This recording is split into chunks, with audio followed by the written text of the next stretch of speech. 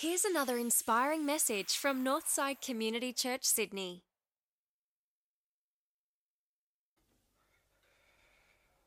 Well, there's a phrase that has haunted parents and grandparents on every car trip they've taken for years. I'm sure you already know the phrase. Are we there yet? Are we there yet? Are we there yet? No, we're not there. Are we there yet? Are we there yet? We've heard this, haven't we? Anyone been the perpetrator of this phrase at one point or other in their life? Yes. That's what we're going to talk about today. For me, it wasn't so much cars as it was kebabs for me. Because one of our family traditions when I was a kid is that we would go down to the Corso in Manly and we would get one of those beautiful juicy kebabs, you know, the ones with all the hummus and tabbouleh and all the rest of it. We would get these juicy kebabs down from the Corso, and as a 7-year-old, I'd go down there and we'd get this kebab and you'd just be salivating, waiting to eat this thing. You'd be holding it. Like as a 7-year-old, the thing was kind of half the size you were. And just so excited to have this thing. And so I would want to start peeling open the foil, and then my dad would say, not yet, not until you get to the beach. Right, and we would get to the traffic lights there from the Corso. If you know the Corso well, you know we're going to travel and I'd start to, and he would say to us, kids, postpone your gratification. It's just 7-year-olds, like total gobbledygook. I just want my kebab now. And look, kebabs are one thing. That long wait until we get to the water's edge where we can finally have what it is that we really, really want. Kebabs are one thing. But what about the things in life that are a little trickier? What about the things in life that take a little longer? Because we all have soul kebabs, by the way. Did you know that? A soul kebab, as I define it, is that thing that we just can't wait to have. And you have them and I have them. We have these things that we just can't wait to have. For some of us, it might be a job promotion, or for some of us, it might be a relationship, or for some of us, it's marriage, or for some of it's kids. And we carry this thing and we can kind of sense just the joy and the wonder of having this thing. And then, of course, a Christian comes into your life. And it's not happening for you, and they say something as frustrating as to you as it is, you know, your father was saying to you as a 7-year-old. You know, they don't say postpone your gratification. They say Christianese things like, oh, well, the Lord's good. Oh, he works, you know, good in all things for those who love him, right? And that is as much gobbledygook to someone who's desperately wanting this thing as it is to a 7-year-old who can sniff the Donna coming up through the nostrils, right?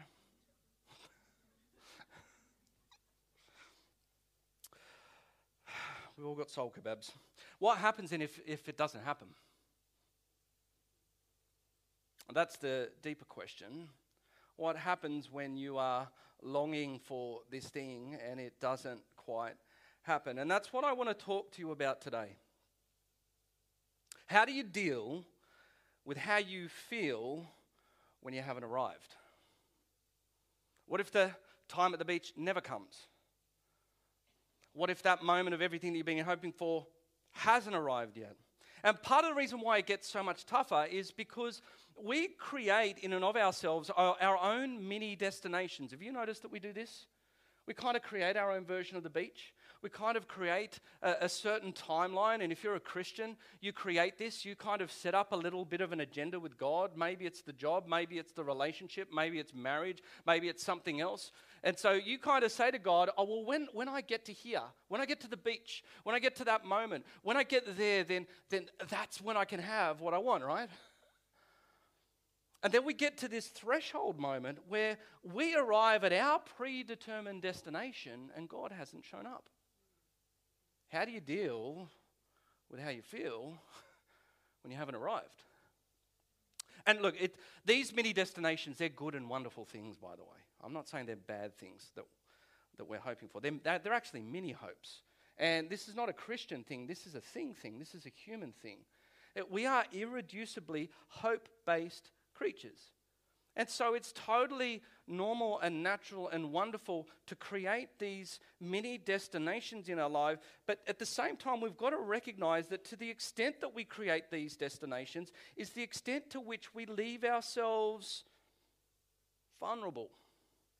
Vulnerable to the very thing that's supposed to sometimes give us hope. Vulnerable to optimism, right? Because isn't it in these moments when you haven't arrived and someone comes up to you and says, oh, well, the Lord is good. Isn't that the moment where you just kind of want to punch him in the face? Let's just be real. I said it. That's how we feel, right? It's frustrating. And it's those moments when we've created these mini destinations and it hasn't happened, these mini hopes, the hopes that we've created by our timing and not God's timing, that leaves us vulnerable to hopelessness. And I've got an example of how this happened in probably one of the most horrible of ways in a non-Christian way. But it was from the memoirs of a guy called Admiral Stockdale. He was an admiral of the US Navy who was captured in Hanoi during the Vietnam War. He spent 5 to 7 years in a prisoner of war camp. He was repeatedly beaten and tortured and starved. And Stockdale saw this tension of when humans create these mini destinations in their life and it doesn't eventuate. Here's what he writes in his memoir. He says, the optimists were the ones who said, we're going to be out of here by Christmas. See that? Mini destination. And then Christmas would come and go. And then they would say, we're going to be out of here by Easter, mini destination. And then Easter would come and go. And then it was Thanksgiving, and then it would be Christmas again, and ultimately they died of a broken heart. How do you deal with how you feel when you haven't arrived? And let's pause for a second here, because this is where some of you are this morning. And I know this not because I've read some commentator's textbook or that I've been studying aspects of the scriptures. I know because I've spoken to you, and I know for some of you, this is where you are this morning, that you're trying to deal with this threshold moment that you've been hoping for the relationship, or you've been hoping for kids, or you've been hoping for a healing to the cancer diagnosis, or you've been hoping to a shift in the circumstances that you've got in your life, and God hasn't shown up yet. And it hasn't moved.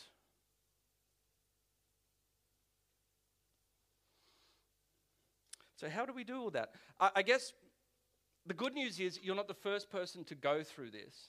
You're not alone in this. In fact, this has been happening for thousands of years, and the writers of the scriptures give us glimpses into how to deal with this. In fact, the guy that will give us a glimpse into this morning was James, the brother of Jesus, which I always say as a side note, irrelevant to this message. If you ever want to know that Christianity is a miraculous religion, that Jesus was the Son of God, the fact that we're about to read words from the brother of Jesus, James, who went to his death declaring that his brother was God, that to me is a miracle. I mean, trust me, I've tried to convince my little brother that I'm God many times. Hasn't worked, right? But this guy's writing to Christians, or Jewish Christians, Jews who've become Christians because they've heard the good news of the resurrection of Jesus. Not the good news of, oh, you're a dirty, rotten sinner, come receive forgiveness. No, it was the good news that there was a guy who was alive, they killed him, and we saw him alive again. That was the inherent message of the early church. They've scattered as a result of that, and they're wondering how life's going to go and when they're going to arrive. And James says to them words that, if you don't understand this context, can be frustrating and can sound cliched. But he says to them, be patient then, brothers and sisters, until the Lord's coming. See how the farmer waits for the land to yield its valuable crop, patiently waiting for the autumn and the spring rains. You too be patient and stand firm, because the Lord's coming is near. James uses a great little analogy, right? He talks about the farmer's rains there in Israel. Like, that's his version of preaching of what's happening now in this moment. Like, he didn't use soul kebabs. He just used rain. But what he was talking about is this life principle of there were two types of rains in what is modern-day Palestine. There are two types of rains, and the autumnal rains were the first rains that would come in order to take very dry ground and to soften it up. And then the latter rains were the rains that came and fattened up all of the great harvest that was growing. And so you see two different types of waiting, two different types of situations here in the scriptures. The first one, some of you need the autumnal rains. Some of you need those rains to come in and to soften ground where nothing's happening. Some of you feel like at the moment that you just need to be patient because nothing's happening in your life. I've tried the deal. I've been waiting for this. I've been doing all that I can, and nothing seems to work. Anyone ever felt that way? Some of you are in that space this morning. And then some of you are waiting for the other rains where you have been sowing seeds so diligently. You've been doing everything you can. You've been doing the work. I've been doing the doodling. I've been doing everything you said. I've been doing the praying. I've been doing the reading. Nothing. And what does James say to us here? He says, be patient. Be patient. Be patient. Because either way, here's your temptation, right? If you're in that situation. Here's your temptation, and it's yours because it's my temptation. But the temptation is this: do I cut and run? Ever felt that? Where it's like, you know, I've been waiting for you so long in all of this, Lord, that, you know, I'm at that point where I just think, I'm out of here, it's enough. And it's at that threshold moment that James says, be patient. And yet in the midst of that, we're thinking, do I just bail on this? Can God be trusted? Will he turn up? Will he deliver? Will I be okay? If this thing doesn't happen, Lord, will I be all right? And James says, just wait and be patient, brothers and sisters, until the Lord's coming. Here's what patience is. Patience is to hold out without lashing out. Have you noticed how we have a lash? That was such a big burn back in the 80s at school. Oh, he's a dirty lasher. Anyone ever say that at school? It was just me, was it? Maybe it was the Northern Beaches thing. Oh, he's a dirty lasher. But we all lash out, right? When things aren't going our way, we lash out. Like there can be a lashing out of the tongue with our words and our frustration. There can be a physical lashing out, which is never cool. But what James is really talking about here is a lashing out of the will. A lashing out where we say in that moment, you know what, Lord, you can't be trusted in all of this. I don't trust you to do this. You're not going to move in this. And so we have this lashing out of the will, right? It's all internal. People can't see what's going on, but we're all having a lash. At some point, we're having a lash. And the Greek for this word patience is so fascinating. And it's a wonderful antidote to that type of thinking. The word that James uses for patience is macrothemio. Macrothemio. Macro meaning long arc. And themio is like where we get the word thermal from. And so it means to fire up. In other words, to be patient is to have where it takes a long arc or a long time in order to fire up. Question, have you ever met a highly flammable human? You know what they're like. You're like, oh, for heaven's sake, you know, every word is just a spark, right? In someone who's just soaked in emotional petrol, right? I'm judging by the laughter. You know someone like this in your life, right?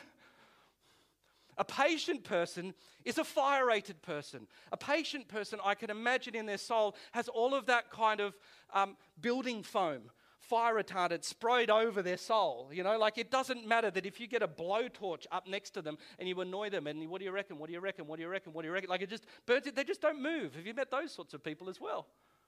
I want to be that sort of person. To be patient is to have a long arc to fire up.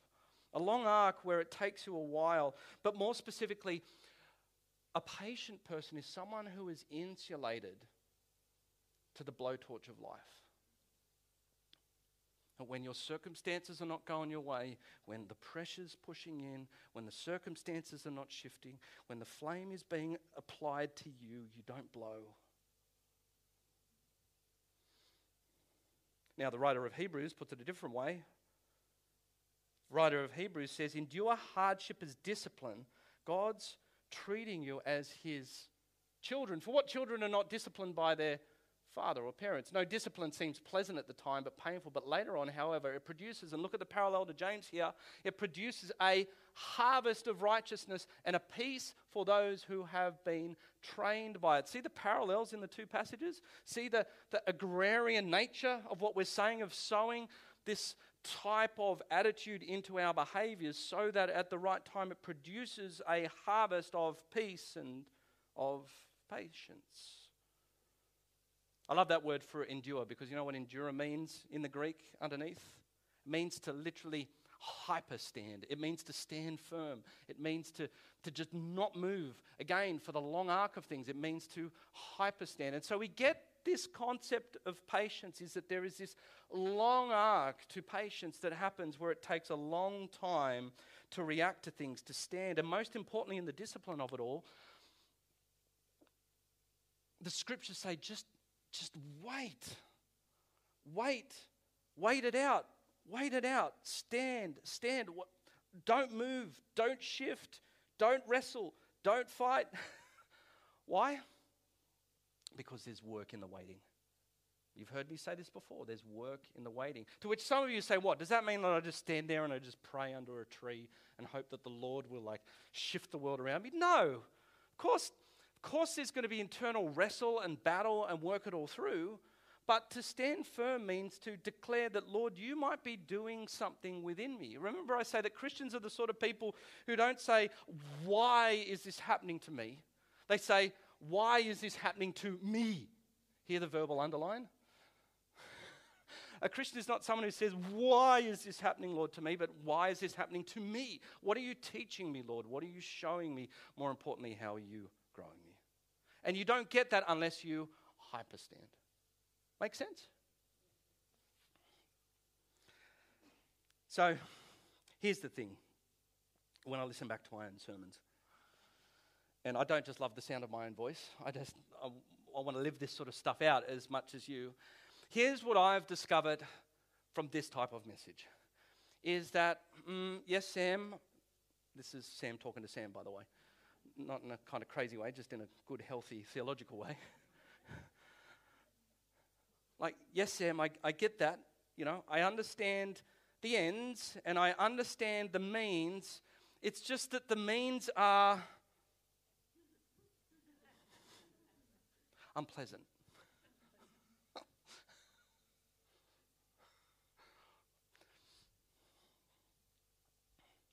If you're on the podcast, it's safe. Right? You know what I mean? It's just between us. Let's be real. That's how you feel when you're in the middle of this, is that it's just unpleasant. And the more I've gone through these sorts of things, and that's a difference too, I guess, is it's the difference between a 25-year-old preacher and a 42-year-old preacher. It's the difference between having years of being able to journey with you guys. It's the difference between being, say, a young adults pastor and a senior pastor. Is that I've come to realize, not only in my own life, but your lives, is how do we deal with situations where things just aren't easily fixable? How do we deal with the situations that we can't fix? And sometimes the only thing that will fix those situations is patience. And just to stand. You don't feel like it. You don't think God's with you. You think God's left you. You hate the situation. You're swearing at him. You're saying all sorts of things. You just got to go and read Psalm 88. If you're in that space at the moment, you kind of feel guilty about that type of emotion towards God. See the way that the psalmist says, oh, well, even darkness is my closest friend. It's what I call the daddy's a poo-poo psalm, right? Totally normal and natural because it's in the Bible to feel that level of frustration with the situation. And I've been there. Thankfully, I've also started to emerge out of the other side of some of those situations. And here's the real mystery in all of this. Here is the mystery in all of this. And here's why I want to say to you, if this is you in the middle of this morning, you have got this. You have got this because God is doing something in this. And characters before you, some of the great characters of the scripture, Paul and James and the prophets and Jesus himself, lived this principle. They lived like Admiral Stockdale, who says then at the end of his memoirs that I retained faith that we would prevail in the end. He maintained faith that he would prevail in the end, and we see Paul live this out. He says, we are hard pressed on every side, but we're not crushed. We're perplexed, but not in despair. We're persecuted, not abandoned. We're struck down, but not destroyed. What's he saying there? Are we there yet? Are we there yet? Are we there yet? Are we there yet? Are we there yet? But Jim Collins, in his book Good to Great, says that the good companies and the great leaders live in this duality of hope that in the end they will prevail, but they deal with the brutal reality of their reality. And so we see that exactly in that scripture there when Paul says, are we there yet? Are we there yet? We're perplexed. We're dealing with reality, but we're not in despair. We're hope that we will prevail. We're persecuted. We're dealing with the reality, but we're not abandoned. We will prevail. We're struck down, literally stoned, brutal reality, but we're not destroyed. We will prevail, right? Paul's using the Stockdale principle, as Collins would say it. And you've got this, and he had this because there is work in the waiting. And here's the work, and it's the revelation for me when I've studied this word, patience. James says there are things that you can cultivate in your life that is patience. And the thing that hit me in all of this, and we should have known it because it's in the scriptures, patience is a fruit. Patience is a fruit of the Spirit, isn't it? Love, joy, peace. What's the next one? Okay, good, all right. Gold star. Yeah. Oh, look at, you get extra gold stars down there, rattling off all the fruit, the Spirit down here. Fruit, yeah, different message. Fruit, singular. Patience is a fruit, but here's a revelation. Impatience is also a fruit. And this is the choice that you have this morning when you are in these sorts of moments. Which type of fruit will you choose to cultivate? Are you going to cultivate patience or are you going to cultivate impatience? Are you going to cultivate the hyperstanding or through the lashing out of the will and the emotions and all the rest of it? When they start to take over, are you going to cultivate impatience? Both of it is a fruit. Impatience is much of a fruit as patience is. But here's ultimately where we stand this morning when we are in these situations. How do you deal with how you feel when you haven't arrived? And the wrestle for you is, are you going to cut and run or are you going to stay? You're going to cut and run or are you going to stay? And when I said stay, I mean it is the deep conviction that you are able to say, maybe because of the headspace that you've had this morning, maybe because you're listening into this, and maybe you've heard this, maybe this morning you are not in that space, but you will be 1 week or 1 year or 10 years down the track, and when you are in the middle of this are we there yet moment in your life, the seeds of these words of God will come into your mind, and everything within you is going to want to run, and all you can hear in your head is stay. That the Holy Spirit's just going to say stay. The Holy Spirit's going to say to you, there is work in the waiting. There is work to be done. There is things that I am doing in you. That's the wrestle, isn't it? Can he be trusted? Is he working? Is he doing his thing? Can I do a better job myself? Is often how we think. But all of us have these soul kebabs inside of ourselves, these hopes and these dreams and ambitions, which are good and beautiful and wonderful things. And what James says to us this morning has affirmed everything my father said to me as a child, so that thankfully I don't have to go to therapy for whatever he said to me down in Manly, because it's true. James says, postpone your gratification. Hold out. Stay. Wait. Hyperstand. God's doing something. Let's pray. Father, I know firsthand that there are people in this room, that there are people watching online, that there are people that will be hearing this during the week where everything within them wants to bail or to turn left. Everything within them is just about had enough. Everything within them is becoming less and less convinced that you are at work, Lord. So, Father, I pray for those specifically that are in that space at the moment. That, Holy Spirit, you would grant them not only the eyes to see the stories that have gone before them, but maybe, just maybe, you will grant them people into their lives that are not only going to speak these words of truth, but at the deeper and the more precious level, Lord. I'm praying that there will just be life stories that they will intersect with and encounter. People who have hyper-stood, people who have stood firm through some of the most difficult things in their life and still survived. People who have stood in the midst of hardship and circumstance and have prevailed. People who have stood in the middle of things that they thought were just going to be too much to bear and have come out the other side better, not bitter. They've come out the other side stronger, not weaker. And so, Lord, this is the deep mystery of Father where we desperately need your work in our lives. It won't be in an auditorium. Probably not even going to be in a home group. It's going to be in those dark nights of the soul for some of us, awake at 3 a.m. or 5 a.m. Holy Spirit, I want to pray you ahead into those lonely spaces. I want people this morning to receive the comfort that in those darkest hours, Father, you are going to be with them. That there would be people of faith in this auditorium this morning who would crazily go into those moments excitingly because they know it's there that they're going to meet you. Sustain them, encourage them, hold them up, Father God, I pray. For the rest of us, where life is joyous, it's doing great. Lord, I pray the gravity of these precious words from your word this morning, they would be sown into our souls to germinate just at the right time in which we need them. Holy Spirit, do your work of the way that you will bring that back to